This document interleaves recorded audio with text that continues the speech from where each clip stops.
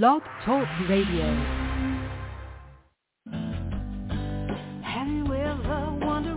Welcome to MindShifters Radio with the Forgiveness Doctor, Dr. Michael Ryce. I'm Jeannie Ryce, your co-host. We also have co-hosts Dr. Tim Hayes and Michelle Pacheco. We will share with you the wisdom of the first century Aramaic internal process of forgiveness. We offer tools and support 5 days a week.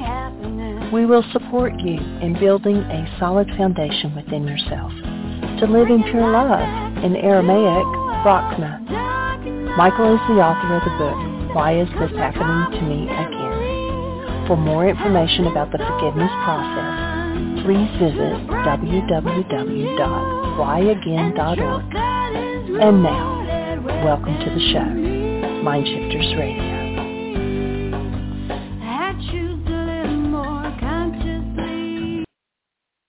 Hi, and welcome to MindShifters Radio, and today is Tuesday, August the 22nd, 2023, and Dr. Tim is off the rest of this week, and so hold space for him and fast healing, and he asked me to play an interview that he did with Laura McGowan in April of this year, and Laura is the author of several books. One of them is called Push Off From Here, We Are the Luckiest.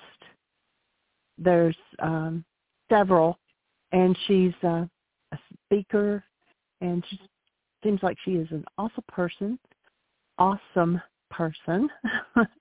and so we're going to play her recording, and I hope you enjoy. Michael and I will be live during the second hour.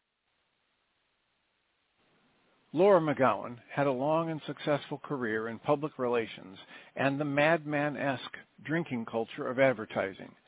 After getting sober, she quickly became recognized as a fresh voice in recovery.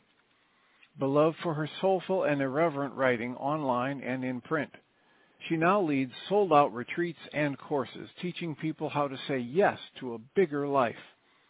She lives outside Boston, Massachusetts, with her daughter. Laura writes an award-winning blog and hosted the iTunes Top 100 Home podcast. She has been featured in the New York Times, The Guardian, WebMD, Psychology Today, The Today Show, The Doctors, and more. Laura has an MBA from Babson College and spent 15 years in advertising, managing million-dollar accounts for Fortune 100 companies, before transitioning to writing and teaching. She's the founder of several online programs for sobriety and personal development, The Luckiest Club, a sobriety support community, and she teaches workshops and retreats all over the U.S.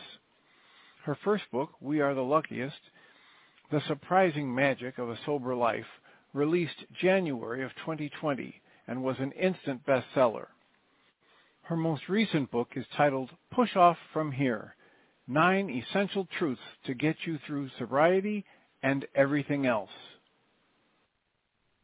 Thank you so much for being here. Yeah, happy to be here. Thank you.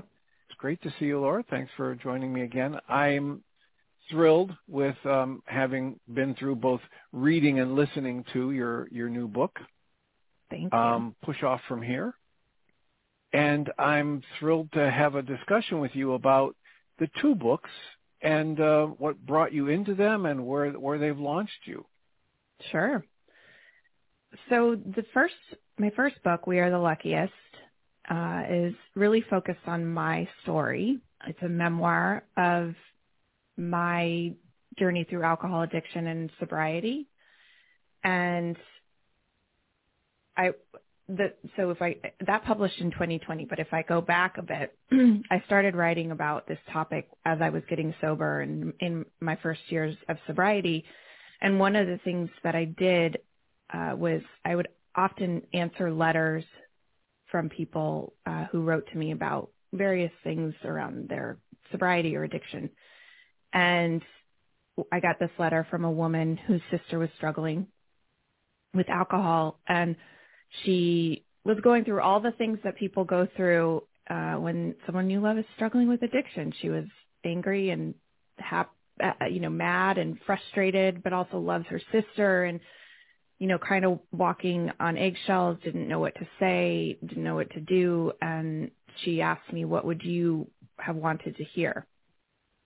And so I wrote her this letter in response and said all this stuff. But then at the end I said, if if this is too much, just give her this list. And I made a list of the things that I most needed to hear in that time when I was trying to get sober, and kind of still needed to hear. I was a couple of years sober when I wrote this, and there are these 9 points, and I'll say what they are in a minute. But that letter was written in 2016. I published it on my blog, and when I went to write We Are the Luckiest in 2020, or published in 2020, I knew that I wanted those 9 things to be the epigraph to the book, so the little part in the beginning of the book before anything starts. And what was funny was people really gravitated to those 9 things. Like there's this whole book, that follows, but people really love those 9 things. And what they are is 1, it's not your fault. 2, it is your responsibility. 3, it's unfair that this is your thing. 4, this is your thing. 5, this will never stop being your thing until you face it. 6, you can't do it alone. 7, only you can do it. 8, I love you. And 9, I will never stop reminding you of these things. So that book goes out. Like I said, it's a story. It's my story. It's really about my experience. And it was published in January of 2020. And then, of course, the pandemic hit a couple of months later.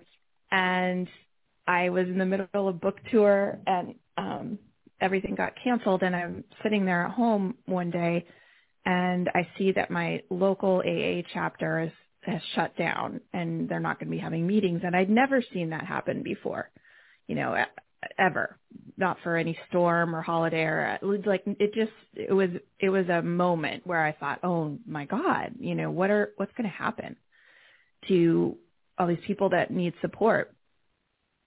And I felt pretty solid in my sobriety at that point, and I had built enough of a community and a following online and everything that I just thought, okay, I'll host some free meetings, not AA meetings, just I'll create a structure of my own and host some free meetings for this week, thinking that would, the pandemic was going to be very short-lived. And so I started hosting these meetings, and 200, 300, 400 people started to show up. And I had them that one week, and then I was like, all right, we'll just keep going because I'm around. I don't have anything to do. Right. And I mean, I had a lot to do. I was, but I didn't have anything to do. We're all homebound. And so I hosted those meetings for 6 weeks, and it felt like in that time there was just something really magical happening in those spaces. A lot of the people. Let me just interrupt you and say, there's a real gift in you to be able to recognize that magic happening. And don't lose that. Watch for that. These are rare, in my experience, it's rare to have that kind of chemistry come together in a group. Mm-hmm. And when it happens, not that it should be the be-all and end-all, but it is a wonderful thing when people recognize it and begin to nurture it. Yeah, thank you. And I think that's true. I can look back now and see that was like this very unique, specific alchemy happening at that time. And I'm glad I said yes to it. I'm glad I jumped on it. So I was going to stop doing the meetings, though, because I had things to do, and my daughter was home, and I had, other work. I mean, I had other things to do. So and it was a lot. I was hosting 2 meetings a day, one in the morning and one at night. But I got a lot of people saying, please just keep these going. This is the first community I've ever had. This is the first time I've ever experienced a meeting. I'm really relying on these. I'm loving them. And so within I made a quick decision, talked to like a couple people, my brother, and just sort of sat with it. And I thought, you know what? I'm going to give it a shot. I hired some people to lead meetings, so it wasn't just me. I created a name for this community called the Luckiest Club based on my book, and just ran with it, really set it up in about a week, and started a company, or started a community rather. And it's now still existing and thriving. And we have over 40 meetings a week in this amazing community and app and all these other offerings. So, but what happened in there, so when I decided to create the Luckiest Club, I was like, okay, these 9 things are going to be like our backbone. This is what we're going to say at the end of every meeting. And they're kind of our mission in a way. I tweaked the last 2 points. So number 8 was I love you, and I made it say we love you, or no, you are loved. Sorry. You are loved. And then number 9 was, I will never stop reminding you of these things. And I made it we. So it's now this collective statement. And people just, they stuck, and people really, it resonated with them. It resonated with them. Yeah. And they're so simple. But people started to, they just clicked. And over time, in running the Luckiest Club and in the community, it became very clear that while they understood these 9 things, they're pretty straightforward and intuitive. It was also like, okay, but what does it really mean? Like, tell me more. How do you take responsibility? Why is it helpful to hear that it's unfair that this is my thing? Like, what's beyond that? Yeah. How do you do responsibility without blame and guilt, et cetera? Exactly. So it wasn't good. I wasn't going to write this next book. That wasn't going to be what I wrote, but it became clear that was something that needed to be written. And so that's what Push Off From Here is. That's the book that just came out, is an exploration of those 9 points and a sort of prescriptive, practical guide to how you might apply them to your life. And that's how it came to be. So it's this interesting thread that started in 2016, and just, I kind of followed the breadcrumbs and ended up with now these 2 books out in the world. And so my mind goes to, can you tell us how you define your thing? Because I have this thing in my head. I don't want to say it until after you've talked, but what do you mean by this is your thing? Right. So things are, what I think of it as anything that pushes you up against the edge of yourself and what you know and how you've coped in the past, and really just pushes you outside of what you're capable of coping with based on your sort of present skill set, I guess. It's pain. Things are things that cause you pain and suffering and struggle that you have to change. You have to go through some kind of transformation or change in order to get through them. Another more simple way of putting it is your things are things that kind of own you.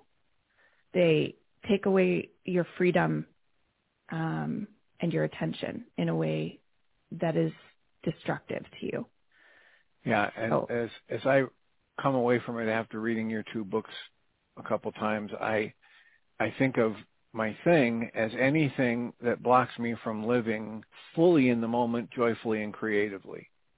Right? That's a much more eloquent description of things than I did. I should have a better. I've been writing about it for so long, but yes, you're right. That's a great way to put it. That's one of the things that I get from your 2 books is that while your struggle with an addictive process is, part of both books and a big part of your life, it's not your whole life, and it's not where you're focusing your energy to be able to have healthy, vibrant life and relationships and have joy in your life. And the way I come to think about my thing is anything that is like a roadblock to me being there, present in the moment, being able to work through what's difficult and still embrace gratitude for life itself and having joy in my life. Yeah, I think that's very well said. When you were talking, I thought of this line that I heard in yoga teacher training a long time ago that was, the blocks are the path. And I would say that things are the blocks. They're not a problem. They're actually just part of life, right? But they are, the blocks are the path. They're not, they're there to help us grow and figure out who we are and create ultimately more joy and meaning in our lives. But man, they suck. No, their addiction is one thing, but can be death, illness, divorce, eating disorders, anything that, that, like you said, robs us of our presence. And or has me running away from it rather than realizing that it's not possible for something to actually be bigger than me and be there with it until my strength builds to the point where I can move through it with ease and grace. Right. If I run from it, I don't build that strength. I don't have the experience of being bigger than whatever is in front of me. And that's one of the things that I have taken so beautifully, I think, that you write about in these books, is that the point is to build a joyful, creative, expansive life. Yeah. And anything that wants to get in the way of me doing that is one of my things. Yes. And that, I think one of the reason I called it a thing, like, to me, when I went to get sober, it felt like addiction was this very singular sort of special thing that people go through. And that it would be something that you just had to live with forever and kind of like center your life around, right, and think about it all the time and worry about it all the time and have it sort of define your identity. And the reason I called it a thing is because it's just this benign sort of term. Like, there's so many different things that people face. Addiction is not that unique. It's not unique at all. It's not special. It's not even, I don't think it's that interesting. It just so happened to be this one of the things that I faced. And the idea is that I think that's important to say, because we definitely other people who go through addiction. Right. And that's one of the things I love about the way you write about this, and you've worked through it, thought about it, struggled with it, is that in a culture where the alcohol is basically the only drug you have to explain why you're not using it, right? The only other, it's the only destructive, addictive substance you have to explain why you're not going to use it. That's a pretty sick culture. That's a pretty distorted mindset. And to build a life culture, I love this line from Tuesdays with Morrie, where Mitch Albom, who wrote the book, was talking to Morrie, who was dying of ALS, and he said, "Morrie, I don't get it. You can't carry a tune to save your life. And when you get on the dance floor, it looks like somebody's constantly jabbing you with a cattle prod. And yet you sing at the top of your lungs and you dance like nobody's watching. How do you do it?" And Morrie said, "Well, Mitch, if you live in a culture that doesn't help you feel good about yourself, you need to create your own culture." That's great. And that's what I get from reading your books about, listen, if I want to go into a place where everybody's drinking and everybody's status is how much they can drink and how many shots they can do and still function, and if I want to go into that culture and I have a problem with, the way my body responds to alcohol, where my judgment derails me and I drink to the point where I'm going to kill myself, I need to create a culture or a place I can go and people I can surround myself with who aren't doing that as their primary entertainment or their primary distraction from life. Right. And the thing about your books is to say, this can happen. Totally. This is a very real possibility. There are all kinds of intelligent, creative, loving, productive people who don't drink. They either don't drink all the time or they don't drink at all. Yeah. And you can build a life for yourself in those environments and within those communities. And if they aren't right there in your face, take, Maury's advice, create your own community, which is what you've done with TLC. Yeah. Yeah. And even a step further than that too, is like, I can exist in the other spaces too, where people are prizing this thing, alcohol, and where they're obsessed about it, and it's very normalized, and not feel other. Like, I don't care anymore. Right. But you do that after you've created this strength in your core about your value as a person. And the only way you do that is you define for yourself your value that's other than what the culture or the conditioning that you've been brought up in would define you as deficient if you can't drink with your buddies, et cetera. Yes, which I feel like that extra step, that second part, is where a lot of recovery stops short. It's like you're focused on the no instead of the yes. And so much about, as you just said, that you're other. Yeah. You're not just another noodle in the soup. There's something really weird about you, right? Yes. You're damaged and broken, so you better find other damaged and broken people, hang out with, and stay away from those other healthy people or those other stronger people. Right, those normal people. Right, that's just not the way it works. No, I never bought that. I don't know why. I thought that I never bought that. It's just weird to me, but I get why people do. It's everywhere. Well, if that's the core value or belief system or mode of operating from the community that you find to help you pull back from the edge so you're not going to kill yourself with your addiction, that's a part of the community. Then in order to belong there, you buy into that. Yeah. That we are other and that we are weaker and right. I get it. And it's, as you might have said a couple times, it's a useful first step or two, but it's not our goal. Our goal is not to define ourselves as so damaged and broken.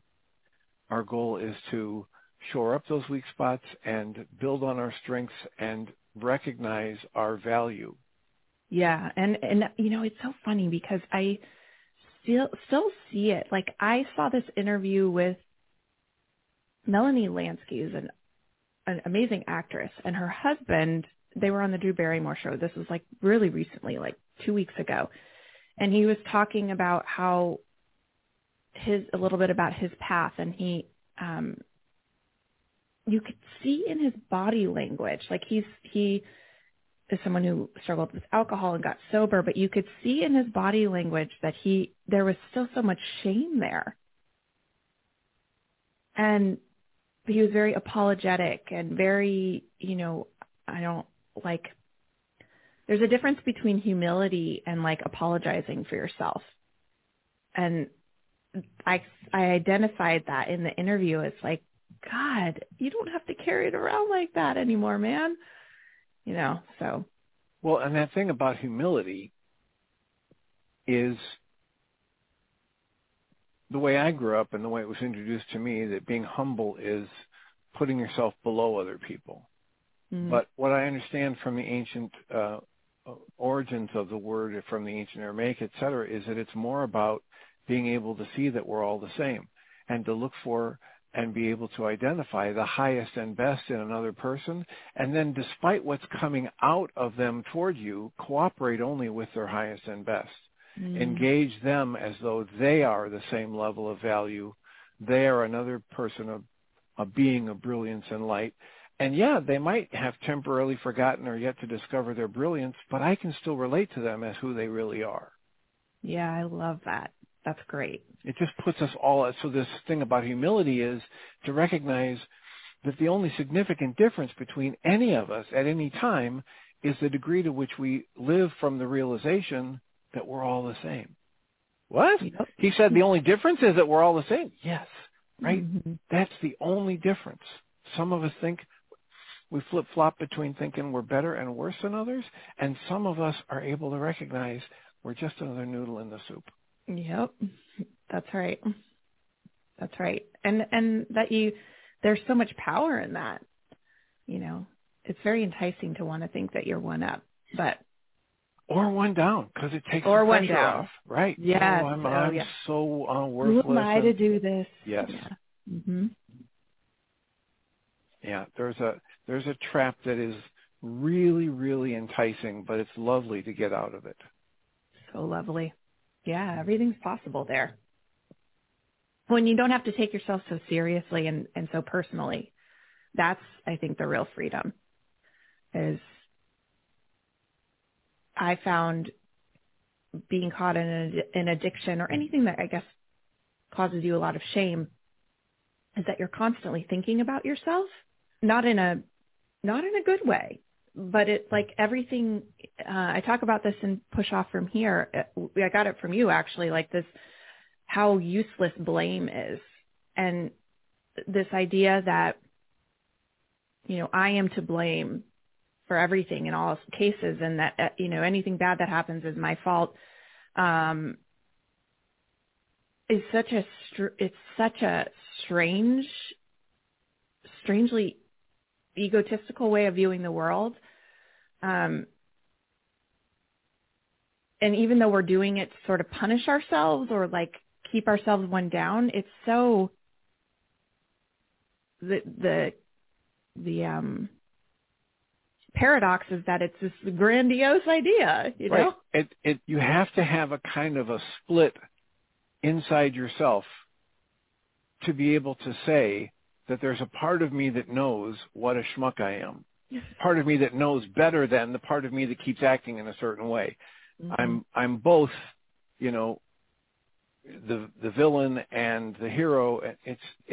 There's a craziness in the way our thought patterns work, or that we're conditioned into, that, David Bohm has called sustained incoherence. Mm. And Krishnamurti would talk of as just the absolute trap of thought. Yeah. Right. So I think my way into a problem, and then I think I better think a way out of it. And it's not gonna happen because the actual process of thought is flawed.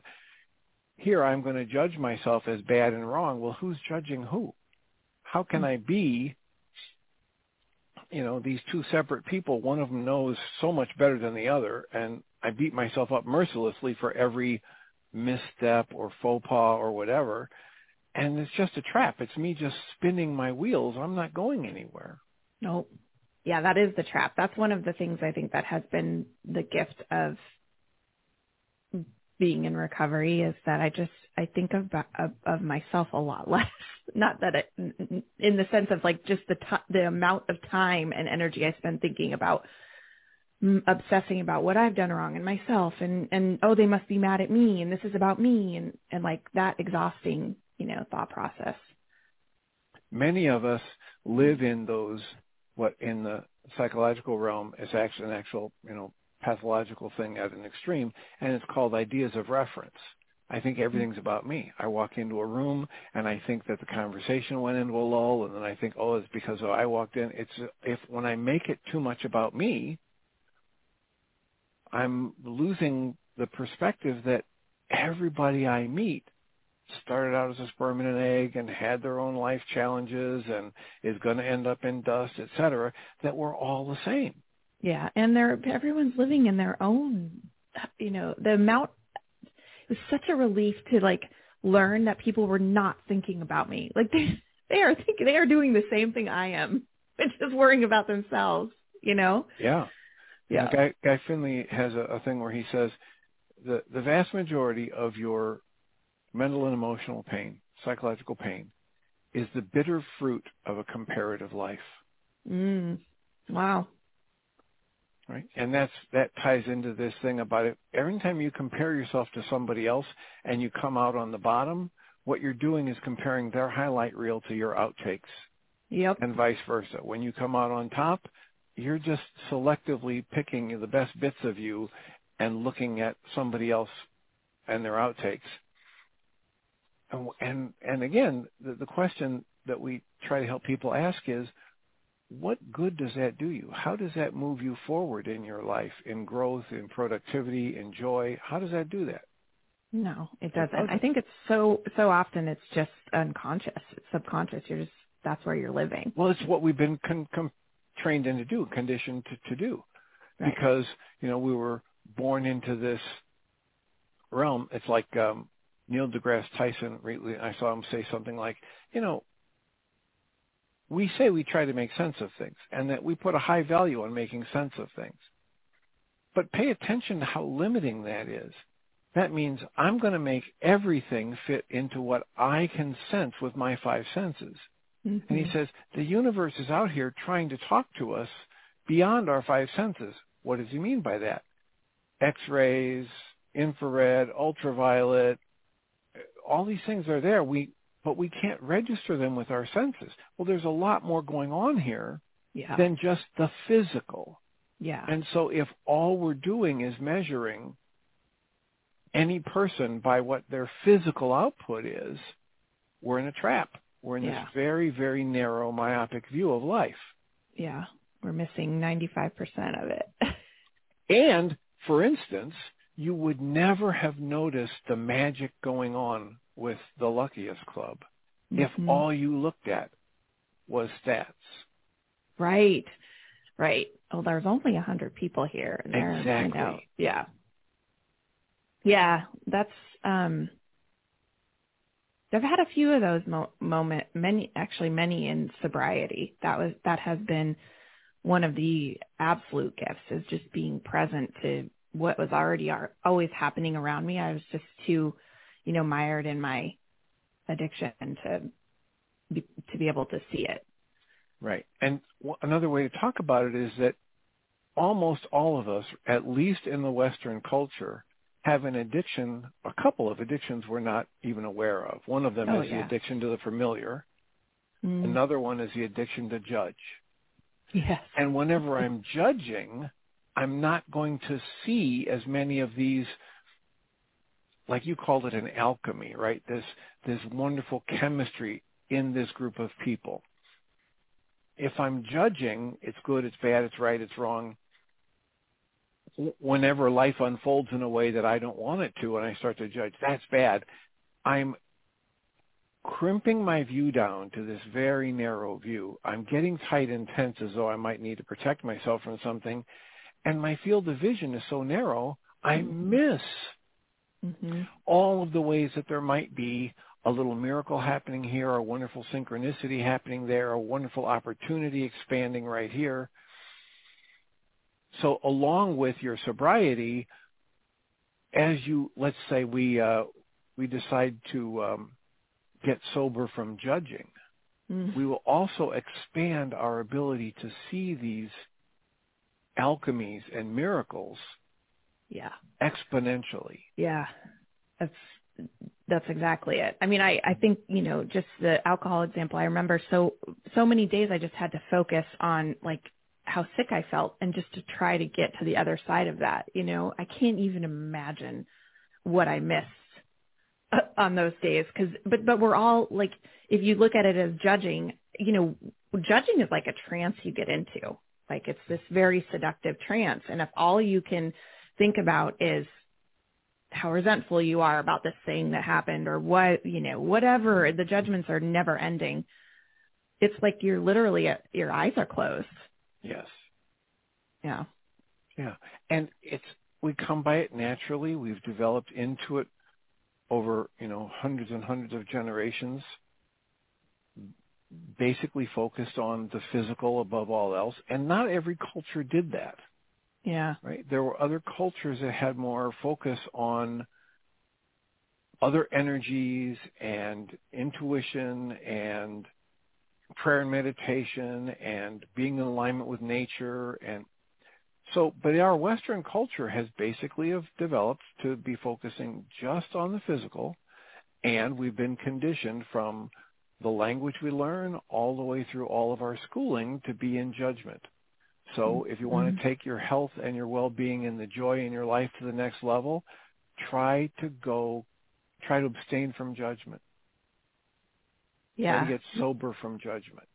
It's hard, man. It's a trick because it's been so thoroughly conditioned, and so much of our mind that helps us, our brain that helps us is autopilot.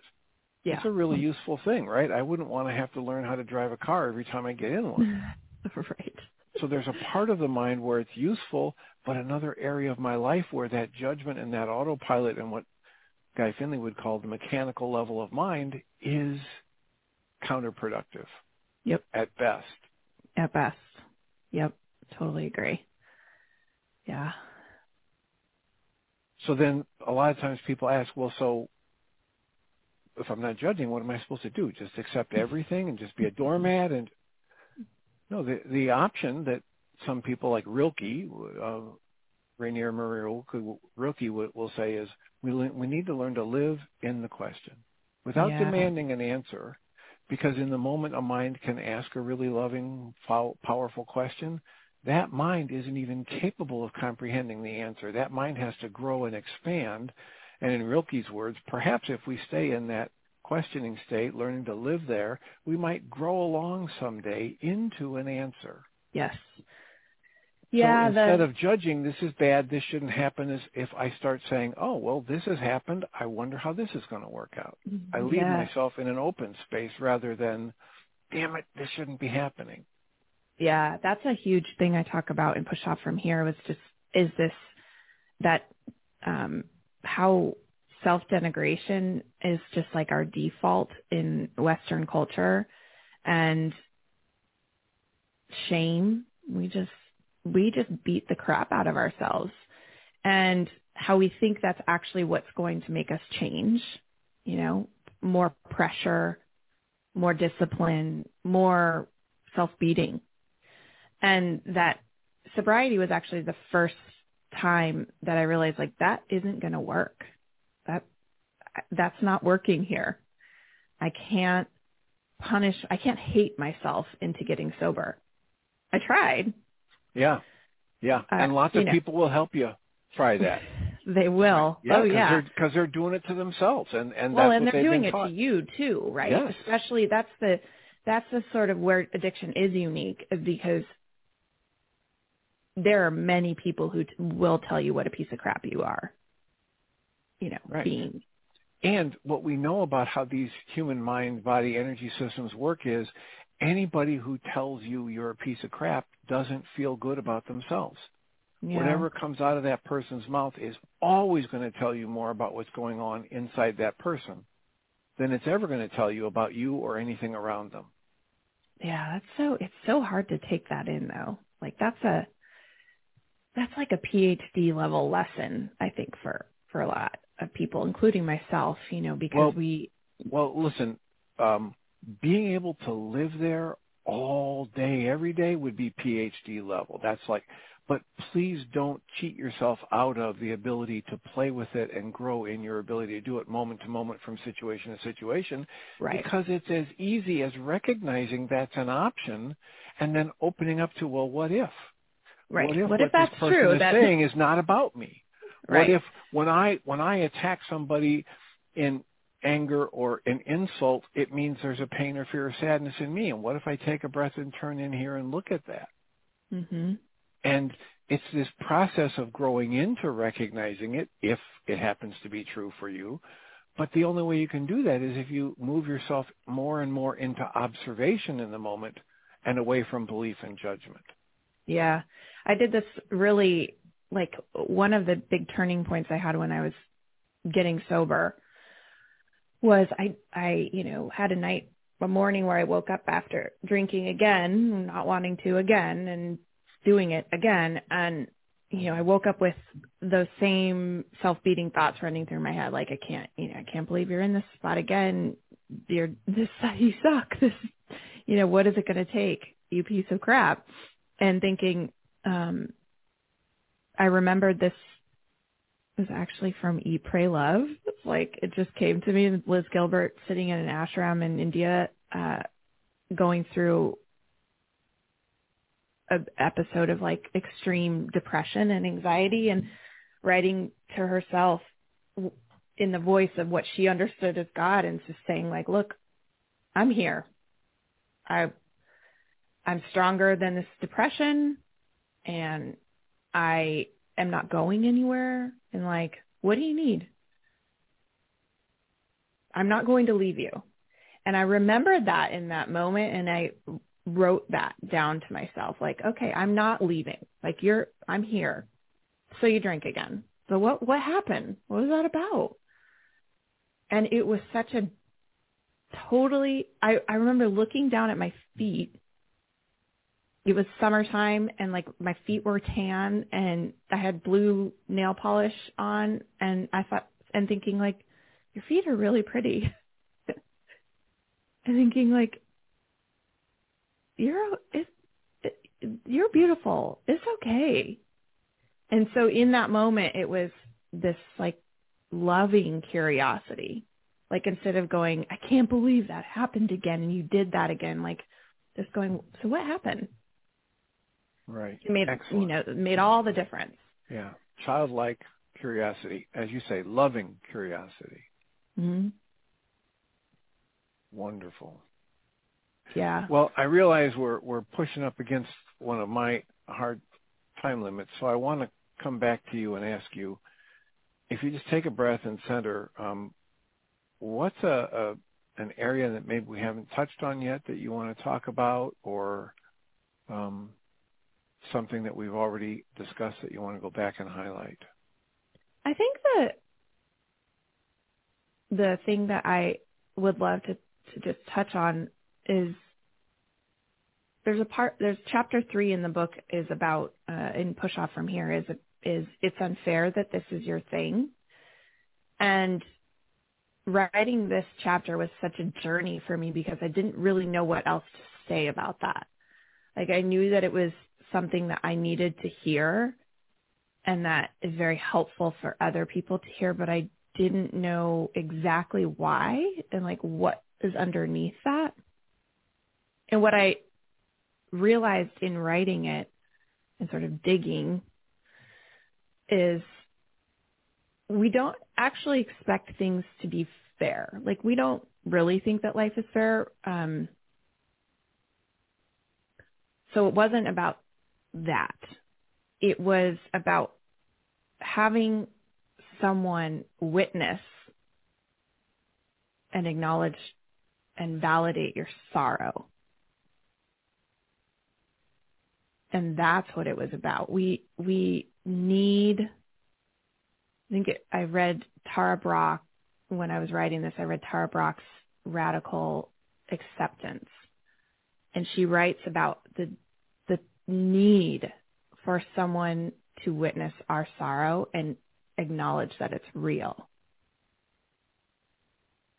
And when it came to addiction, and there's other areas where this applies, but I realized we have all of these sort of unstated rules about grief in our culture, about who's allowed to feel it and at what level and for how long. And when it comes to addiction, we do not think that people who struggle with addiction deserve to feel grief about it. They've caused the harm. They've caused the pain. They need to atone. They don't deserve grief. And so what happened when I allowed myself to hear, like, this is just unfair, this sucks, was just that acknowledgement that, yeah, you are going through something really painful and really hard. And I see you, and I care about your suffering. And you're still okay, and you're still beautiful, and I'm not going anywhere. Yeah, and how that was such a, like, exploration for me, to see what that was really about. And that's because so many people, when you go through something difficult and specific, whether it's parenthood or a divorce or your mother dies or whatever it is, you have to find people who are going to understand why this hurts and in the specific way that it hurts. So this speaks to the community of people you might find. When I tried to go to my immediate family or my, ex-husband or my friends even about what I was experiencing when I was trying to get sober, it was so I was so frustrated and disappointed because they could not acknowledge that. Right. But when I found people who could and who got it and who would say, yes, this does suck, and yes, I see your pain and it's real, and I care about it, that changed everything. Yeah, like a warm bath. Mm-hmm. Coming home. Yeah, we have such a fundamental need to be seen. Yeah, and most of us that have that so deeply didn't have it in our families of origins, even if they were, not real abusive families, but whatever. I interviewed a psychiatrist who's self-reported on the autism spectrum, and she's brilliant. And she talks about it as children are either a laptop or a rock. What does that mean? Well, she said a rock, it still functions as a rock. If you bounce it off the wall, if you drop it in a lake, if you throw it in a snowbank, it still functions as a rock. It can be a projectile or a doorstop, but a laptop, you bounce that off a wall or drop it in a lake or throw it in a snowbank, it doesn't function at all. Mm. And you don't have to be raised in a highly abusive environment to come out not getting what you feel you need. And if there's a mismatch between your personality and your style and your physical sensitivities and what your parents and your friends are able to provide in terms of connection and validation and support, then you can grow up feeling really, really weak in your core, and then you really need that outside validation more. You really need that sense of being heard. Yeah. My hunch, though, is at this stage in your life with your development, your sense of urgency to feel heard is nowhere near as strong as it was when you were getting sober. No, not at all. Because now you've internalized it. Now you've got that core strength in here. Yeah. And that does, I want, one of the reasons that I write these books and just like to do the work I do is because that's available to everybody. It's not always going to feel that way. I can see that's why I was writing so much and talking so much. I could not just say enough about what was happening with me at that, for years. And now I don't feel such an urgent need to do that at all. Because it's more solid within you, because you can rest in it internally. Mm-hmm. Yeah.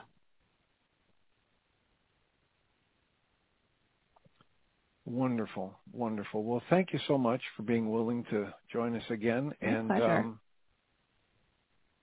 pleasure. Is it your intention to keep the Luckiest Club functioning? Is it going to stay where it is, grow? Those support groups are going to be out there for people? Yeah, I don't run it anymore. I have a CEO. There's 4 full-time employees. There's a bunch of amazing contractors who run meetings. We're growing and thriving, and there's no intention to stop it. And people can find out about that where? At theluckiestclub.com. And then your 2 books are still available? They're available everywhere you could buy a book. We Are the Luckiest and Push Off From Here. Yeah. Well, thank you so much. It's delightful. Thank you for all the work you do, Thank you. And congratulations. Thank you. Thank you for having me. So that was an interview that Dr. Tim did with Laura McCowan, and I enjoyed re-listening to that again. So we're a little early, but we welcome you to the second hour of MindShifters Radio, and today is Tuesday, August the 22nd, 2023, and our call-in number is 563-999-3581, and press 1, and that puts you into queue to talk to us. And we would love to hear your comments and questions because that makes this your show. And got a few people still hanging in there with us from the first hour and some new people coming in. So we welcome you to the show. and invite you to go to the website, which is whyagain.org, and look around, click on things, listen to the archives of the MindShifters Radio. There are also, if you click on Start Here, first thing that comes up is the current 7-step and the 7-step short worksheets, and you can click and download those. Then there are the 2 videos, which I'm not sure why it just now says this video is unavailable. I'll check on that. But if you, okay, they came back up. It must have been something on my internet. If you ever run into something that's not working on the website, please let me know. Drop me a line, text me, email, whichever, and let me know what's going on, what the URL is. Anyway, if you scroll on down past, there's the book, the chapter 24, and the PowerPoint for the Aramaic forgiveness, reality stress management. And if you go on down, there's one that says special instructional MP3s on wake-up sheets and special shows. And so if you click that, I've been putting the shows for the pseudo solutions that Michael's been talking about. He did that on August the 10th, the 17th, the 18th, and yesterday. I don't have yesterday's up yet, but if that has been interest, you can click on those and listen again to get what the pseudo solutions are. And that is that what he's reading from is part of just one worksheet that we did in the Codependence to Interdependence Intensive. So if you are part of the self-study, then you'll be able to get that, access that, and experience the whole thing. It's not made available to the public. Michael is reading over it and talking about it, but as far as the worksheet itself, it's 14 pages, I believe, now. And it is not out on the website, and we're keeping that exclusively for the intensive. But it's awesome information, and so we have been putting those special shows out there so you can go back and re-listen and get what the pseudo solutions are and kind of tap into the power person dynamics. So we welcome you to the show. If you have any questions, please press 1 and ask your questions or give us your comments or which way you would like to go on it. I'm going to check and see if Michael's having any issues getting in. And let us know what's happening for you. Have you had any experiences? Some people have been sharing their experiences of doing the Codependence Intensive and how powerful it is, even though that it's a self-study. You can go at your own pace. You can do it in the 17 weeks. You know, the first intensive we did was 14 weeks. And then this worksheet that he's going over is extended our second intensive to 17 weeks. So when you're doing the self-study, it's broken down by week 1, week 2, all the way up to week 17. And you could do it in 17 weeks, or you can take a year, 2 years, whatever. Do it at your own pace at home. And we invite you to do that because it's super powerful. And I'm going to welcome Michael to the show. Thank you, dear heart, and welcome everybody. Delighted and honored that you're here. And as you were saying, the progress that people are making in doing that intensive, you know, when we do the intensive, it includes a pre and post personal code evaluation. And the personal code evaluation is something that's based on what's called the MMPI, Minnesota Fault Personality Inventory. And I can remember the first time that Dr. Tim came to Heartland. You know, he was a clinical psychologist for, at that time, going on close to 40 years, I think. And we did the evaluation, and we talked about the changes in scores. And he was like, what do you mean changes in scores? So, well, you know, the changes that we see as people do this work, I think, no, wait a minute. When people get this done, this picture, that's their life profile. Those things don't change. Well, they do if they engage in actual forgiveness and these tools. And so there's one gentleman, without mentioning a name, who started back in June of last year, and he completed the intensive January 1st of 2023 and did his evaluation. So the scores are broken down into 10 different areas. Now, again, these are scores that, according to psychology, don't ever change.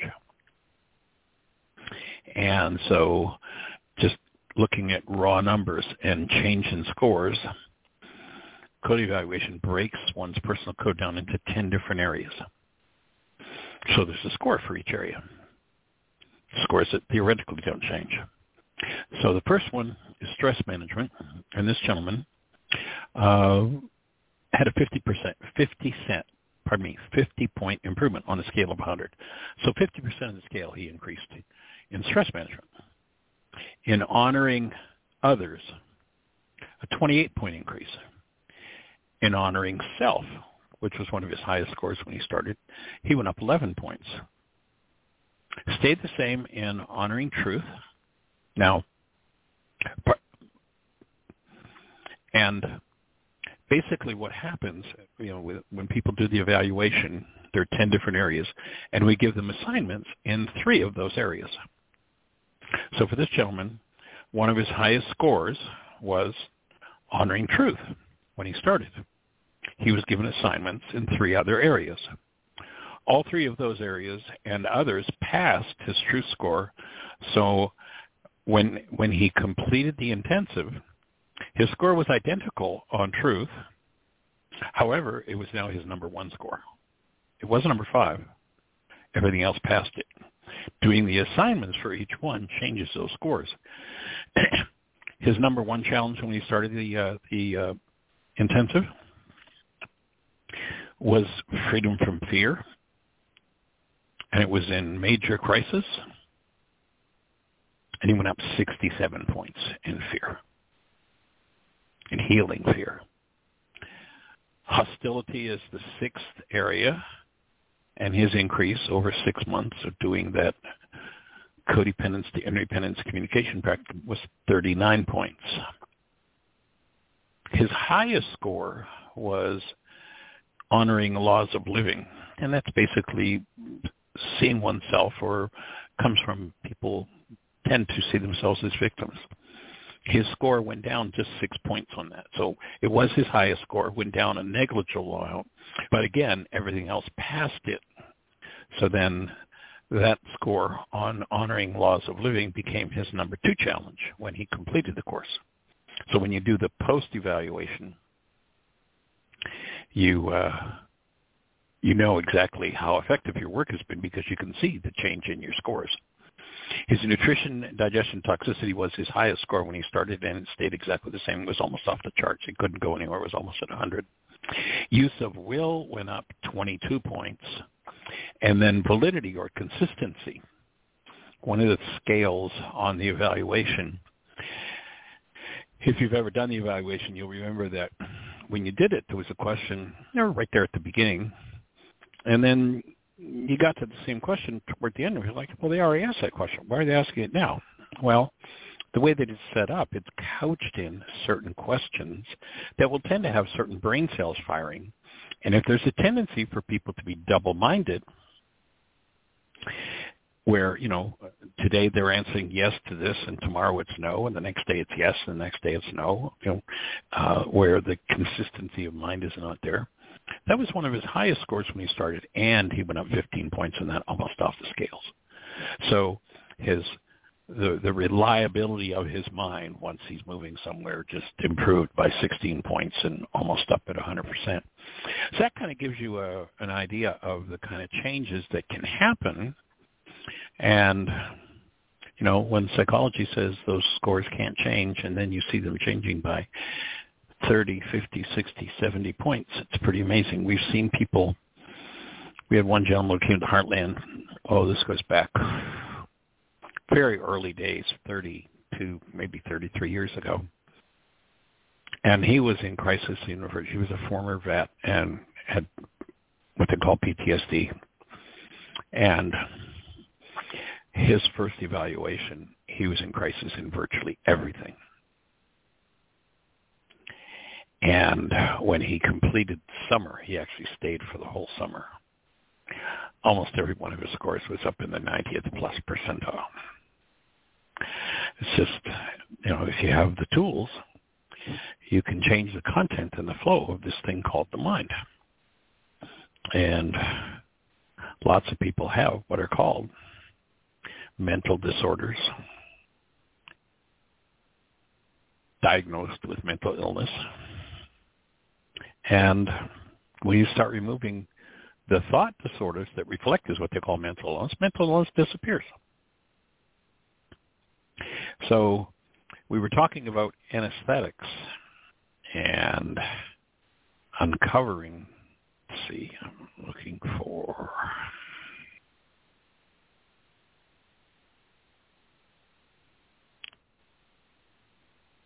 We were at the point where we were talking about what kind of stories did I tell myself that I need to heal to convince myself that the power person message that I either received or made up was true. Things like, I'm so stupid, I deserve to suffer, I'm a bad person, I deserve what I get. Those kinds of messages. What did I have to tell myself about myself?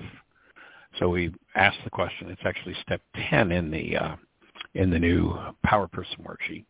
What stories did you tell yourself about your power person to convince them that what they told you was true? And now it's what stories did I tell myself to convince myself that the power person messages that I made up or received were true? And the next step is looking at, it's interesting if you look at the word spelling. I mean, we say that's putting this group of characters together. But look at the word behind the word, putting people under a spell. And this is done with words. It's done with letters. And so the question we ask at this step in the worksheet is, when you were under the spell of the power person dynamic, you believe the perceptual constructs of your mind, and then we're asking you to honor truth and actually look at the facts and determine whether or not your mind's construct is really, truly provable. Asking yourself the question, is the conclusion that I've generated in my mind really true? And ask yourself, and the whole idea of this worksheet, the whole idea of the codependence to interdependence communication practicum intensive is to unwind the thought disorders of the mind related to the power person. And virtually every person's life on planet Earth today is controlled by this power person dynamic. That's my offering. Just take a look at the news and look at the amount of hostility and fear and rage and war and suffering and drama and trauma. That's all power person stuff. So to actually start to question yourself, what is it in the actuality of the situation, if I really allow it in, that would support me in healing my underlying thought disorders?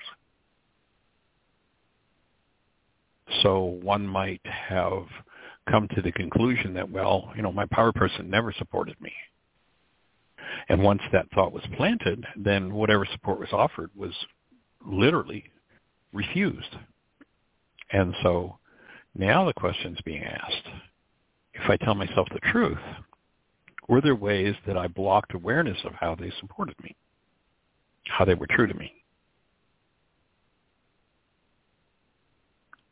And the request is to start to look at alternative realities, the one your mind is generating.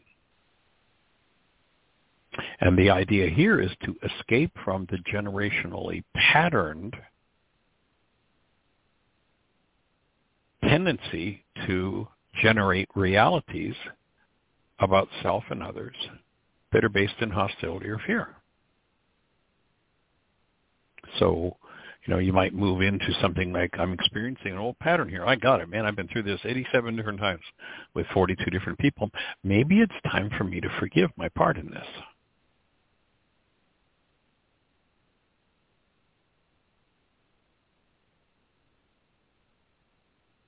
And to look at the thought disorders, start to look at the emotions going on in your world, identify your emotion. And then step up, rather than, as most people do, living in the one world universal religion of blame, You made me feel mad. You made me feel sad. You hurt me. Rather than living in that, stop and ask yourself the question. And it actually refers back to an earlier step to look at something you did earlier. And identify your emotion, and then let yourself become aware of the thought you used to create that emotion.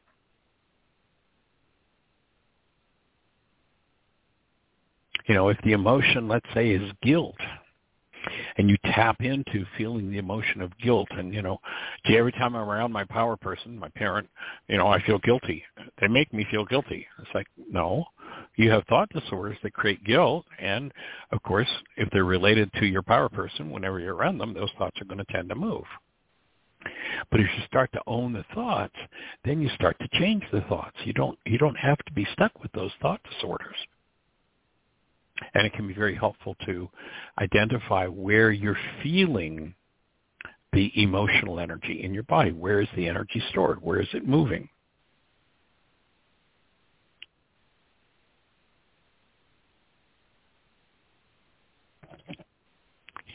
Then we move forward to looking at any form of fear or hostility-based messages and take responsibility for having given fear and or hostility-based messages to others or to self. These things tend to be patterned in the mind. And oftentimes the hostility and fear-based messages are done to achieve the goal of control, of avoidance, of distraction, of deflection. And to look into those messages. And as you start to review these things, you get to realize these are my thoughts and I can change them. If the majority of my thoughts are based in hostility and fear around any given situation, then I'm going to suffer from a literal mental illness in that situation. People break down. I'm powerless. I can't help it. I can't do anything. I can't escape from this. So once you've identified the messages that you've given to either yourself or to others, then the next step is to go back and look at, to recall a time, look at each message that you've used to, do any kind of control or avoidance, distraction, deflection. Literally write those messages down. There's space in the worksheet to write those down. And then the next step, I recall a time when my power person conveyed those messages to me. And so go back situation by situation, and what you'll find is the habitual ways that one tends to avoid, distract, control, deflect, were things that were learned in relationship to the power person, or things that one observed the power person doing. So then take each of those messages and just take a look and see if there was a time when your power person gave you that message, and make note of how you felt when you received those messages.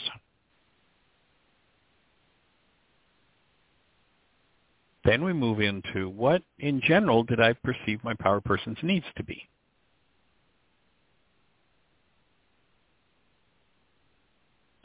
And what did my power person do to get those needs met? And were their behaviors just and fair? And so the invitation at this stage in the worksheet is to identify a power person behavior and then just do the assessment. Was it just and fair?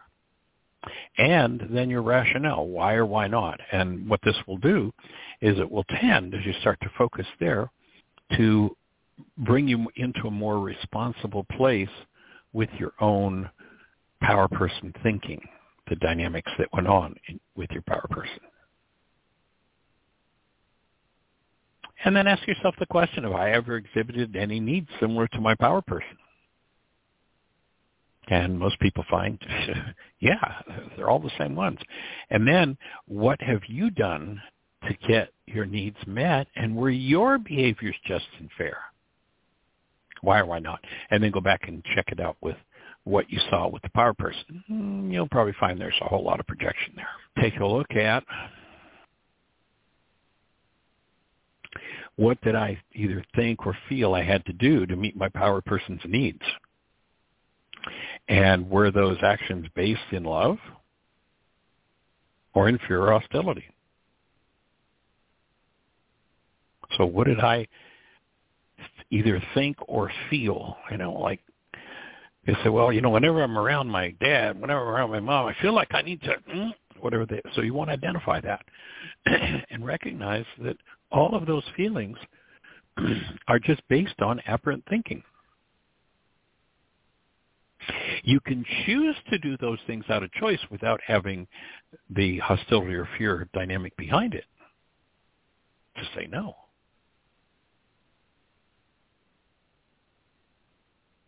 The next stage in the worksheet is to start to look at, was there ever punishment from your power person? And if so, how were you punished?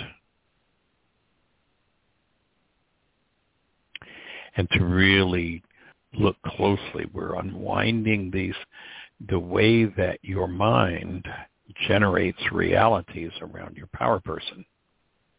And the realities that tend to drive you when you become ultra-stressed. This is what it will allow you to unwind. So if there was punishment, how did I feel? What was my emotional response? And were there any thoughts or thought disorders in response to that punishment? If you talk to average psychologists today, they'll tell you that 90 to 95, maybe as much as 98% of our thinking is unconscious. And if we never review these things, then whenever they're resonated into activity, and stress is what resonates them into activity, they'll tend to take over. They'll become the behaviors that you do, oftentimes against your own will and choice. It isn't Dr. Feelgood to surface and look at them, but it sure is Dr. Heelgood. You sure can step in and change those dynamics consciously, purposely.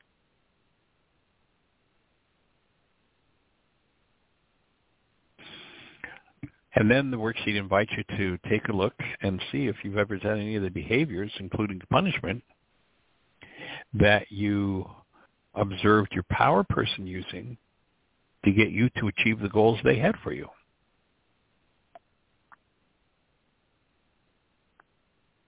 If I've done any of those behaviors, who did I do it to? How did it feel in my body when I did those behaviors? And of course, how do you suppose it felt for them, the person that you did the behavior to?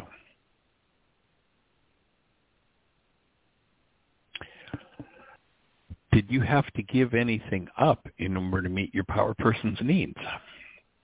Remember, power person is the person who had more control over your life at some point than you did, was not functioning out of love, and you perceived it as survival. This leads, when those three things happen simultaneously, and it's usually a child and a parent, it leads to massive blocks of unconscious information that, when resonated into activity, takes over one's life, oftentimes against their own will and choice.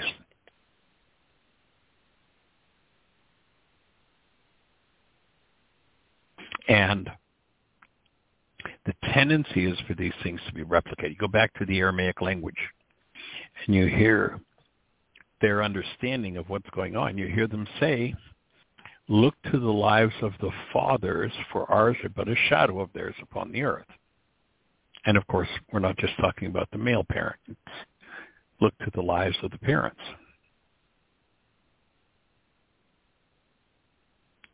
In one place, it specifically says the sins, and remember that word sin is an archery term, simply means off the mark. The energetic patterns, the behavior patterns, the word patterns, the thought patterns, the punishment patterns that were off the mark for a human being, off the mark with love, will be passed from three up to the third and fourth generation, pardon me.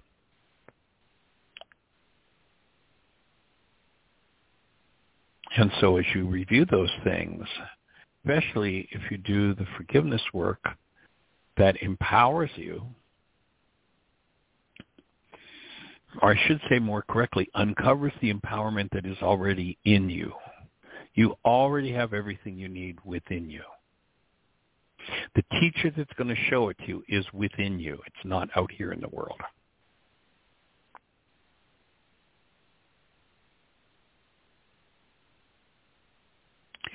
And so the next question that the worksheet asks is, did my power person ever block, ignore, or prevent their own needs from being met? And if so, how did they do that?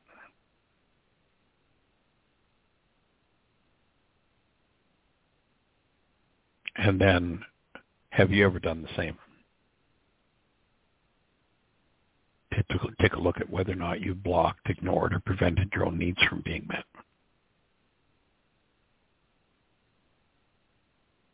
The next section goes into asking the question that if you were raised in a codependent household, and how can you tell if you were raised in a codependent household? Did you ever hear the words, "You made me"? "You make me so mad"? That's a codependent household. Pretty rare for there to be something other than that. So if you were raised in a codependent household, what were the rules you perceived you needed to follow in order to survive in that household? What, when you were functioning out of your power person dynamic, was your definition of love?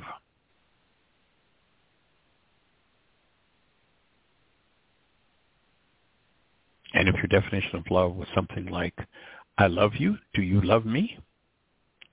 then know that you're not talking about love at all, because the essence of human life is love. It's a noun. It's a state of being. It's who we are. What we're looking to do with this work is to uncover, to support each person in uncovering the truth of their being as love and coming into direct, full experience of that. And if you look at the definitions of love that you learned in relationship to your power person, how's that impacted your relationships? How's that played out for you? How's it working for you?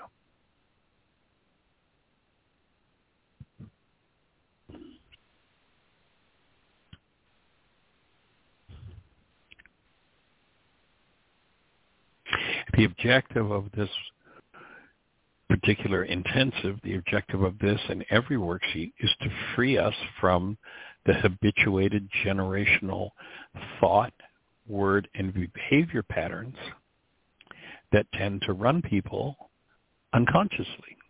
And when you say to somebody, "Why did you do that?" most people come up with, "I don't know." And what they're really saying is, I have this unconscious prompt in my mind when I have this type of goal to step into this particular type of behavior. And if the behavior is based in some form of hostility or fear, when you get right down to the root of it, the majority of it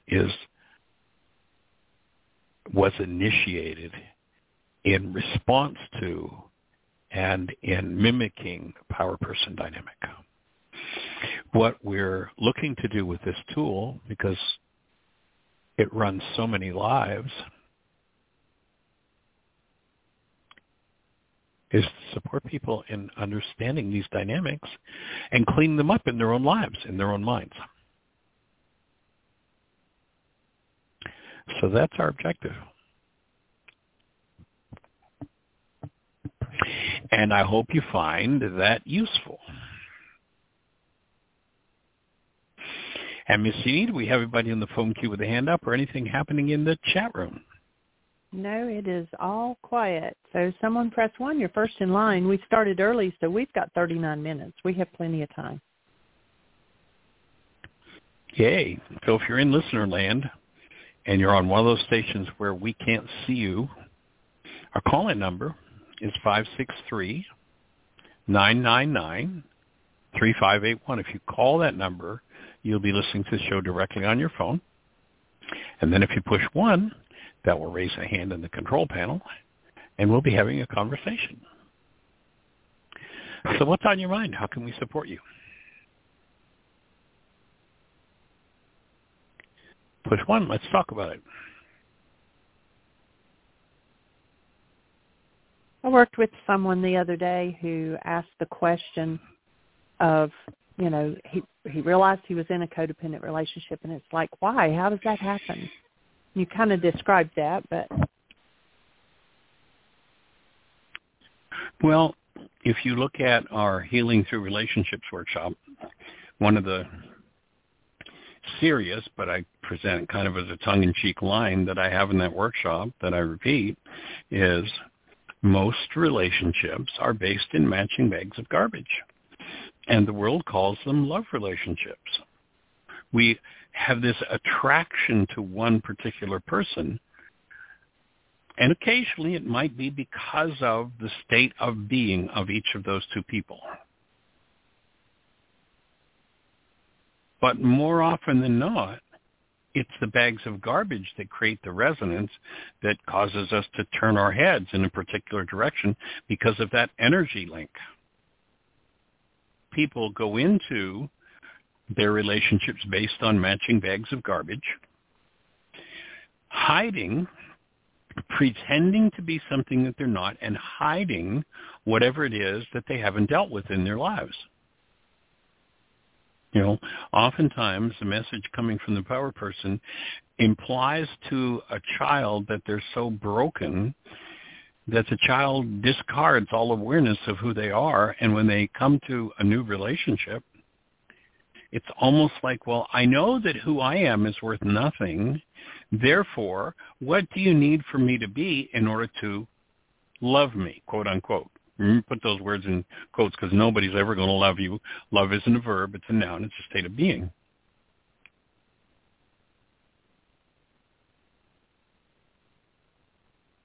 So when one has bought into the idea that who they are has no real value, then they think that approval is love.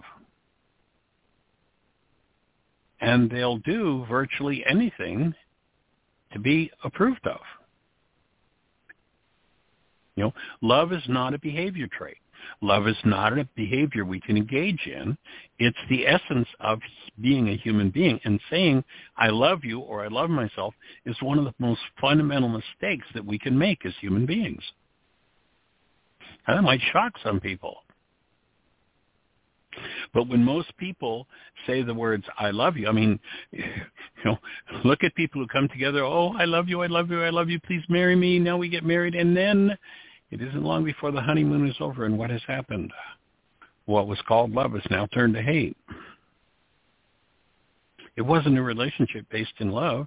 It was a relationship based in matching bags of garbage. I mean, it's so common that we have a saying for it in the culture, the honeymoon is over. What does that mean? Well, when they talk about love, we're talking about approval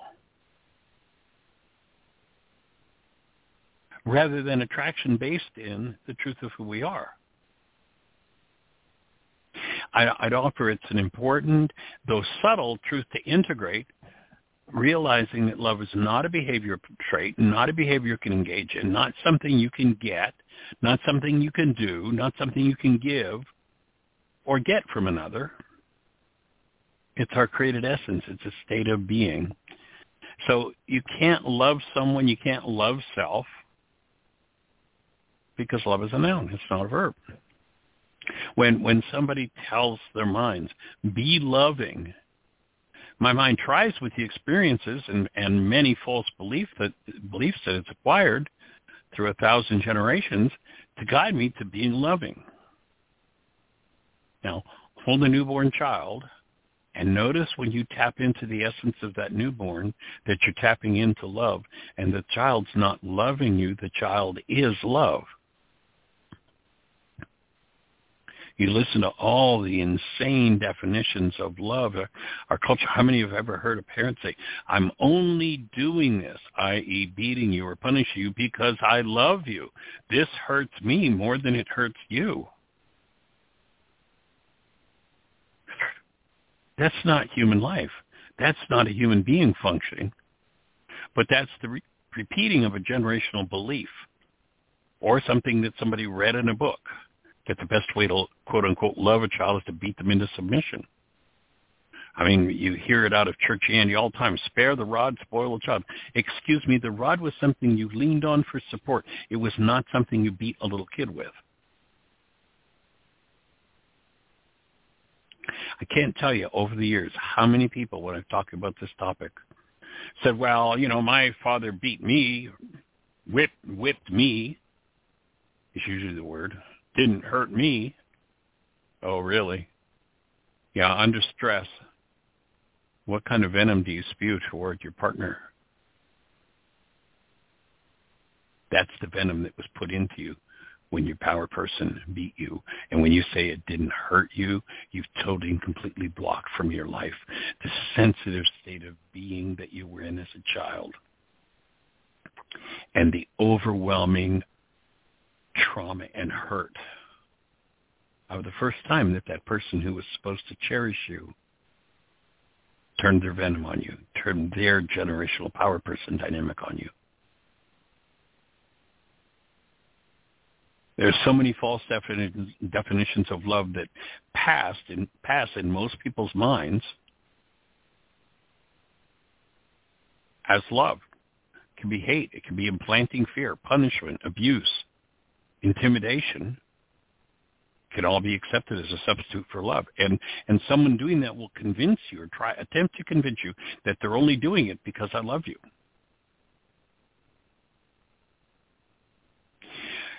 If one takes on the goal of realizing themselves as love and then sets goals for the mind to support them in functioning out of love, to be love, then that person could never get lost in such an error as the culture puts out there. If one holds those false definitions and sets goals based on those definitions, they'll get a feel-good hit of dopamine out of achieving that goal. Because when you achieve a goal, you get an internal reward, this hit of dopamine. And dopamine's been called happy powder. Oh, this feels good. The abusive parent gets a dopamine fix, a chemically induced internal dose of pleasure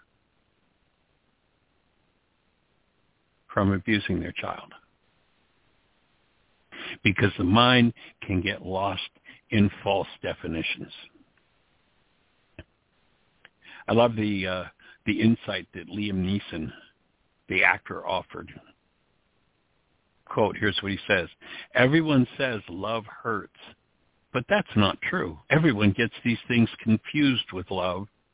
But in reality, love is the only thing in the world that covers up all pain and makes someone feel wonderful again. Love is the only thing in the world that doesn't hurt. Powerful thought, Liam. Thank you.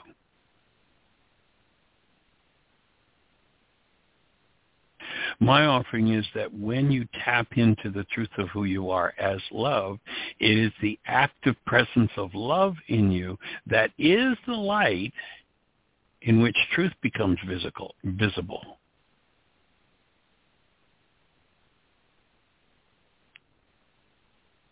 There's a whole different process that happens in the mind when you shift out of telling your mind to be loving and tell your mind that you are love and to support you functioning as love. Because when you do that, my focus is now on my internal condition. And the mistakes that we've just talked about above become impossible to get lost in. From there, if errors have been made and correction is needed, that goal can be accomplished. But if you're trying to tell your mind to be loving, it'll go through every definition and misdefinition You know, it's interesting that Vladimir Lenin, a man responsible probably for more deaths in history than any human being ever, said the way you destroy a culture is change the meaning of its words.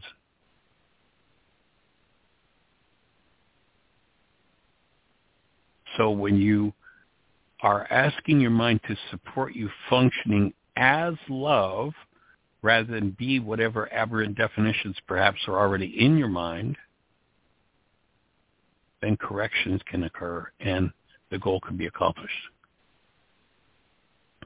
And the mind, when this course correction occurs, if I have the tools, will produce behavior prompts that support me experiencing the truth of who I am and what I am, rather than playing out the almost universal fraud that love is a verb.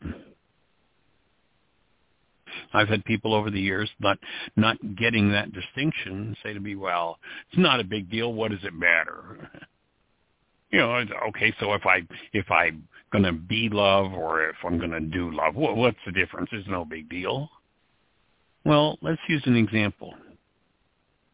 Let's imagine that someone has a really severe circulatory disorder and they go to a specialist, a doctor, and the doctor tells them that they need a specific treatment to fix the problem with their cells, and they tell you that it involves the epidermis and epithelial cells, two different types of cells. And you ask the doctor, well, which cells are you going to treat? And the doctor says, what does it matter? It's not a big deal. It's just a few letters different. Epithelial, epidermis, what's it matter? We'll work on one or the other. How long are you going to hang out with that doctor? Be careful hanging out with people who tell you to be loving. And watch how, as they profess their quote-unquote supposed love for you, when the stress is up and the chips are down, what kind of energy they point at both themselves and at you.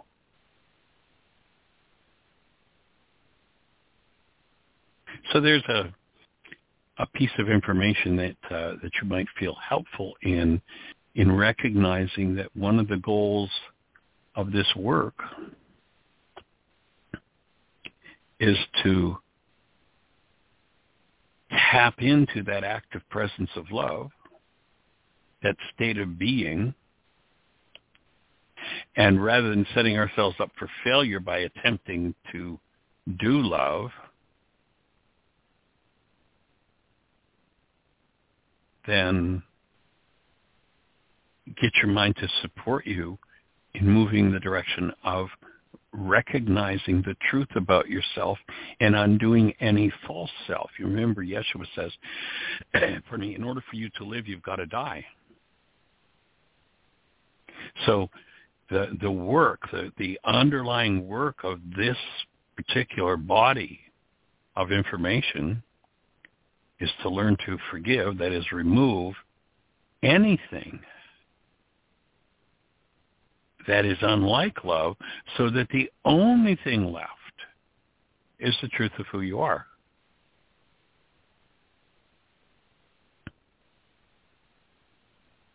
You have a hand up. You know, the Greeks tell us that Yeshua told us to love one another. He never said it. If you force that Greek imposed meaning into Yeshua's mouth, it leaves you stuck in an error upon which most of our other errors rest. Following the Greek idea, we try to do love, which is impossible. The command in Aramaic was worlds apart. It was to be love. One command leaves people striving to do the impossible. The other, the Aramaic, explains something achievable. And people who want to nullify the words there, remember that Yeshua says the power of life and death is in our words. Accurate words are important. Jeannie, you've got a thought for me? We have a hand up.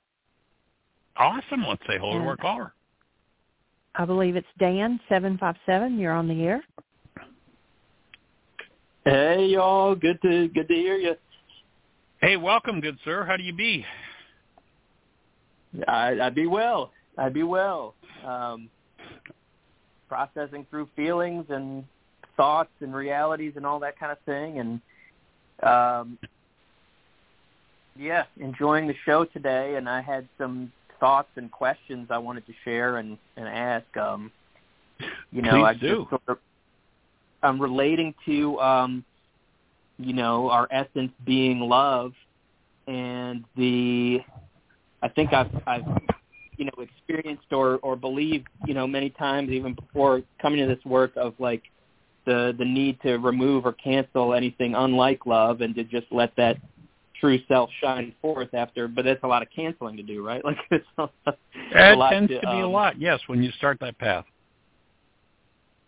So, but I relate to that being my essence, although there's part of me that I guess doesn't believe that, or it's kind of on the fence. But I know that my experience sort of with my power person, my household growing up, is that I got sort of punished or shamed or discouraged when I was embodying that essence. The spontaneous and the being love was strongly discouraged. And I was sort of taught another definition that it had to do with sacrifice and suffering for other people and sort of aggrandizing yourself by suffering and being a martyr and all that kind of thing. But I guess I suspect what I'm sharing is like pretty common.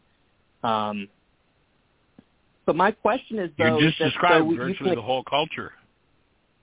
Right. Yes. So it's just, my brand with some subtle variations or whatever, but it's pretty much all of us, right? So,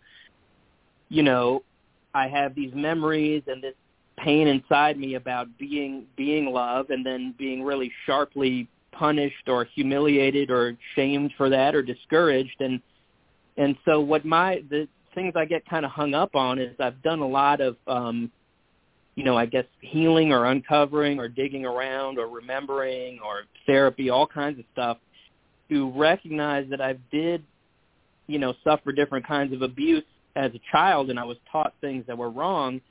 But I also I want to recognize that I was in a way a victim of that, but I also don't want to fall into blaming my power person and my context I grew up in. Does that make sense? It's like I've kind of struggled on where is the balance there. I mean, what I've sort of come to is 2,000%. So I'm an adult now.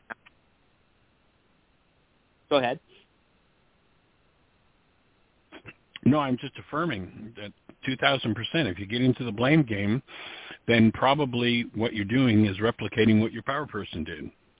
Was when they didn't want to be responsible for what they were experiencing, and then they blamed you. Look at you, kid. You make me so, whatever it is. And correction needs to occur. Correction from a connected space of love and responsibility.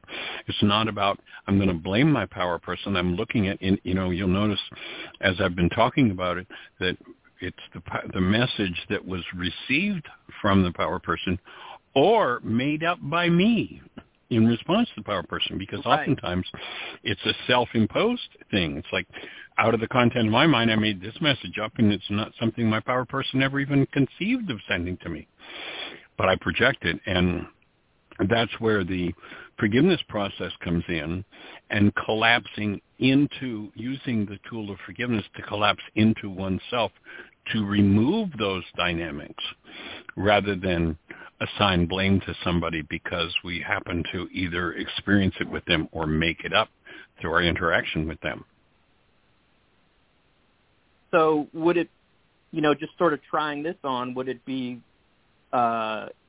reasonable to say, I've got to recognize what I experienced as a child, where my learning came from. However, I am responsible for the realities I carry in my mind, and my interpretation or what I experience, whatever I'm carrying around, is mine to clean up. Is that kind of like we see it clearly? We're not pardoning someone else. We're not ignoring that, and we recognize the pain and suffering we may have gone through, but it's it's in our mind. It needs to be cleaned up by us, today with forgiveness tools. Would that be accurate? Precisely. And okay. You may choose to pardon someone. You may look at, gee, I can remember this event that happened, and what my power person did was absolutely ridiculous, insane, off the mark. I can acknowledge that, and I can choose to pardon them. So I recognize, Mom or Dad, what you did, or big brother or neighbor down the street, that what you did was really off the mark, and I'll pardon you for that. And now I realize that my forgiveness work begins. Now I'm going to go inside myself and undo the effects of that interaction that impacted me so powerfully. Right. Because, they have painful realities too. And I don't, there was a time where I sort of came up with this story about, my power person was being vicious and wanted to destroy me. And someone kind of pointed out, well, that's how your mind made sense of what was going on, but that doesn't mean that that's what their reality is. Probably more like doing something to try to survive emotionally. Right. Exactly. Or pass on the family tradition, which oftentimes, sadly, is based in, abuse. Yeah. Yeah, and I mean, to me, it was sort of textbook. I mean, I recognize looking back, I believe that my role was, I was going to be the great hope for my parents, because if everything turned out right, then emotionally they would be rescued by me. But when I defied their expectations, it was like it was terrible. And I see how I carry that into relationships I have today.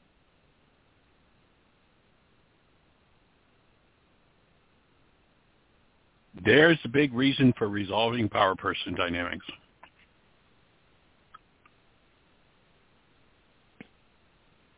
Yeah, it seems to inform everything. Precisely.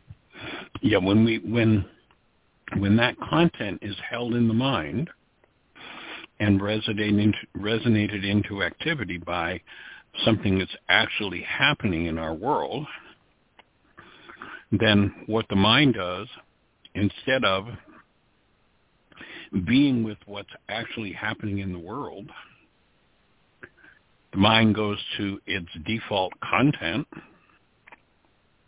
usually a power person dynamic, constructs a whole view of the world, a whole detailed reality, complete with sight and sound, and substitutes that construct in the mind for what's actually happening. Most people rarely ever experience what's actually going on in the actual world. They go from one reality to another, never realizing that their mind is constructing a world out of unresolved power person dynamics. And as you free yourself of that, it's like everything changes. Yeah, so a lot of time now I can, just going about my life, I can recognize when something like that is active. It's obvious to me that my stuff is being triggered into activity, and I'm not in touch with what's going on. I'm in touch with painful emotions within me. But as far as like canceling that on the spot or just letting it go, that is a lot more challenging for me than just recognizing that it's operating. Well, and in fact, you can't just cancel it. That's an inappropriate use, to say, well, I've got this big painful reality, so I'm just going to cancel it. Well, that's just not possible. That energy is the energy that's there. But when you realize that that particular construct of the mind, that particular reality is constructed as a result of holding a particular goal. Certain content is used by the mind every time a particular goal is activated in the mind. And so people will tend to live in those patterned realities. when the goal is canceled, the perceptual construct collapses, and when it collapses, that's what gives us access to the underlying energetic dynamic that tends to go back to the power person dynamic. And when I bring that forward in the presence of love, it dissolves. When I bring that energy directly into direct awareness, rather than projecting it into my brain's image of someone else, that I bring it forward directly to the presence of love, then it dissolves in me and I'm freed of that dynamic. And I certainly understand why the Greeks turned forgiveness into, okay, I'll let you off the hook for the pain that's happening inside of me, rather than, I think I'll go in and delete the pain that's inside of me. In the first century Aramaic language, the tool was being offered for, you're in pain? Oh, okay, here's how you delete it. Here's how you remove it. Here's how you forgive it. The Greeks came along and said, well, no, you don't want to be responsible for that. You don't want to know that that's yours. Just tell your neighbor it's their fault and let them off the hook. Forgive them for it. And so, it's been turned totally backward for centuries. And it's almost universal. I know when we did some work in the Spanish community, the word for forgive in Spanish is pardon. Right. It's all about pardoning rather than actually collapsing one's own perception and cleaning up the underlying content of the mind, which has been going on for generations and generations. And when we do that, it leads to the dissolution of what people think of as self. And that can be a scary step in the process. Because that self, that false self based in the power person dynamic, bears no resemblance to the truth of who we are as love. And yet, most people will refuse to go there. Go ahead. Is that why I feel like I'm dying a lot of the time when I get intensely into this work? I'll have these. Exactly. Yes, it is experience when the false image of self, the non-being self, begins to crumble. For most people, because there's terror under that false self, they go into terror, and it is experienced as a very real death. You go back to Yeshua in the Aramaic, and he talks about, in order for you to live, you've got to die. He's saying, in order for the true being that you are to live, that which you thought you were has to be dismantled. It has to go. And many times it's experienced as a very real and very traumatic death experience. Well, I've had that feeling a lot of times, but it's escalated since I've, gotten really into the worksheet process here recently. And, I was just out for a walk earlier, and I was like, I feel like everything's falling apart, and like my consciousness really, and I'm able to see that that's not as terrible a thing as I think it is, but it's scary and painful though at the same time. Well, one of the things that happens when you uncover the energetic dynamics of the past is that experiences that were at some point in the past painful are recalled. And my take is it's really important to recognize that a memory of pain is just a memory of pain. We don't have to re-empower it in real time today. I remember when this terrible thing happened to me when I was 5. I just had this terrible memory, I don't have to make that real today and re-empower it as the tragic and terrible thing that it seemed to be when I was 5. So I can allow those memories to come forward and recognize that, this is just a memory. I don't have to get lost in it. Is it typical to have a lot of, sort of recalled pain and fear, but it's sort of vague? It doesn't necessarily attach to a specific cognitive memory or anything like that. So I've got a lot of that that's kind of like free-floating, and I don't know what it belongs to, but it's it seems intense. Well, if you remember, one of the things we talk about is what we call a vitality meter. So let's imagine we've got a vitality meter. It goes from 1 to 10. When you're at full vitality level 10, everything's rocking, everything's moving. You can't possibly hide anything from yourself that's internal to you because your vitality is there and everything's available. Over time, what tends to happen if we're not being supported and functioning as low is that a painful experience comes along, and I have no idea that this painful experience is a result of a thought disorder that I have, that my pain is actually coming from my thought disorder. I think it's the situation out there, and I don't want to feel it, so I find a way to weaken myself. I find a way to bring my vitality down from a 10 to a 9. And then I have an experience, and I bring it down to an 8, and a 6, and a 5, and a 4, and a 3. And then one day I get this vague recall of this big, terrible, painful thing that happened. And boy, I want to be finished with that. But it's a level 8 pain. And I'm only at a level 3 vitality. Now, I can say I want to get rid of that energetic pattern more than anything else in the world.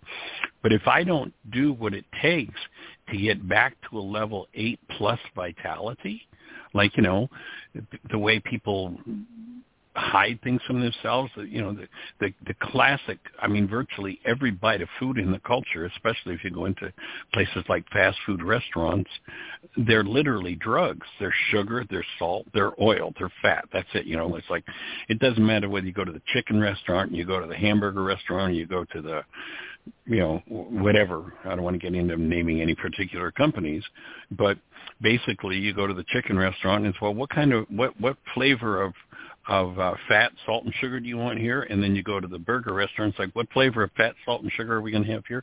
And all of those things are anesthetics or drugs that literally weaken our physiology, ultimately creating disease processes. And so one has to start to change the habits all the way across the board in order to build the vitality up. So now somebody's, gee, you know, instead of going and grabbing a quart of ice cream and showing it down, what I'm going to do is have a sprout salad. And then somebody gets up to a level 8 vitality. And it's like, man, I'm on top of it all. I just broke through a big issue today. I feel so great. And they go to bed. They're at this level 8 vitality. And in the morning, they wonder if anybody got the number of the Mack truck that went through the room during the night because they're lower than a snake's belly. It's like, what happened? I was feeling so great last night. Well, here's what happened. You hit that level 8 plus vitality, and that old 8 toxin, whether it's physical, mental, emotional, relational, thought disorder, that toxic energy now is starting to unwind, and you're feeling the impact of it. So the new level of vitality is what opens the next depth of what needs to be healed, and you get to go through the detox process. I'm not going to get the full-blown cognitive recall of that memory until I get to a level 8 vitality. But I will process it. If I'm down at a 3 and I get to a level 5 vitality, I'll do a certain amount of work around that. I'll have this vague recall. I won't know exactly what it was, but I'll clean something up. And then I get to a level 6 vitality, and I clean that one up on a level. I get to a level 7 vitality, and man, I'm starting to rock through this stuff. And then, bingo, you know, I go to bed, I'm excited, I'm delighted, I know I'm on the right track, and I have the most traumatic, horrible dreams, and I'm in that energy in the morning when I wake up. And all of a sudden I have this full-blown recall of this horrible thing that happened. Because I'm at a level of vitality where I'm able to handle it. You know, the body-mind has this built-in suppress mechanism, and if I don't have the vitality to handle a particular issue, it doesn't matter what I do, it's not going to surface. Because literally, the toxic release could kill me. So the body-mind unit has this built-in protect mechanism until I get to a level of vitality higher than the depth of the toxic experience, whether it's physical, mental, emotional, relational, whatever it is. Until I get to a level where I can handle that, it's not going to surface fully. But I'll work at it in dribs and drabs and pieces. Right. And then one day the full-blown memory comes. Okay. So the answer is just plug away, do the work, and get as healthy as possible, it sounds like. One foot in front of the other. Move everything. You know, part of when people do an intensive with us, we have a private Facebook page. And on that Facebook page, they're like the intensive, as Jeannie was describing at the beginning of the show, there's a 14-week fresh and raw food program. If people come to Heartland, we don't have 1 ounce of cooked food on the property. Everything is fresh and raw. Everything is as it comes from the ground, and therefore vital and strengthening. So part of the intensive process is a link to our private Facebook page with all of that food information, so you can do as much or as little of the food program as you want, but it's all laid out with recipes. There's 14 weeks of 3 meals a day of fresh and raw, high vitality food. There's instructions on how to set your kitchen up. There's instructions on what kind of equipment you need. There's instructions on when to order the food for this week's meals. That's all part and parcel. And also then there's a link to a private Trello app that has all of the recipes, pictures, and all of that. There are videos explaining it, and you can ask questions in the using the Facebook page too. So because that's a key part of the process. If people keep eating the same junk, what kind of salt, sugar, fat are you going to have in this meal? Then the vitality meter doesn't move, and people don't get the process very much.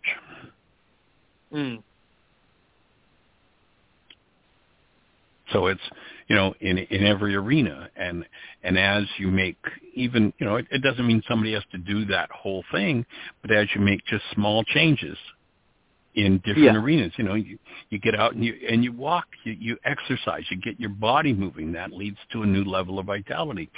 Instead of drinking water from the tap, or instead of filling your morning mug with caffeine, sugar, and mucus-producing cream, if you drink a half a gallon of pure water, then you just made a major move in increasing vitality.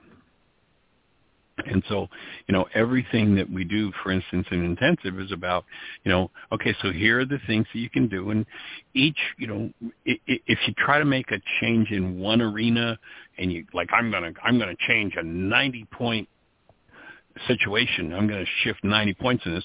The tendency is to bounce back. Whereas if you just make, subtle changes in each arena, exercise, forgiveness, breathing, purity of water, food combining, each of those things contributes to building vitality. And each new level of vitality, you get to do a new level of work. Awesome. And that's what it's all about. And it just announced in my ear that it's going to cut us off in about 10 seconds. So if it's appropriate to continue this conversation tomorrow, it would be awesome to do so. Otherwise, holding the space for everybody to have the best year yet of their eternal lives. Thanks for those questions. Really meaningful, really, I think, rounded out the hour for us. Blessings. Thank you. All right. Take care. Bye-bye. Okay, round 2. Name something that's not boring. A laundry? Ooh, a book club. Computer solitaire, huh? Ah, sorry, we were looking for Chumba Casino. That's right, ChumbaCasino.com has over 100 casino-style games. Join today and play for free for your chance to redeem some serious prizes. ChumbaCasino.com. No purchase necessary. Void where prohibited by law. 18+ terms and conditions apply. See website for details.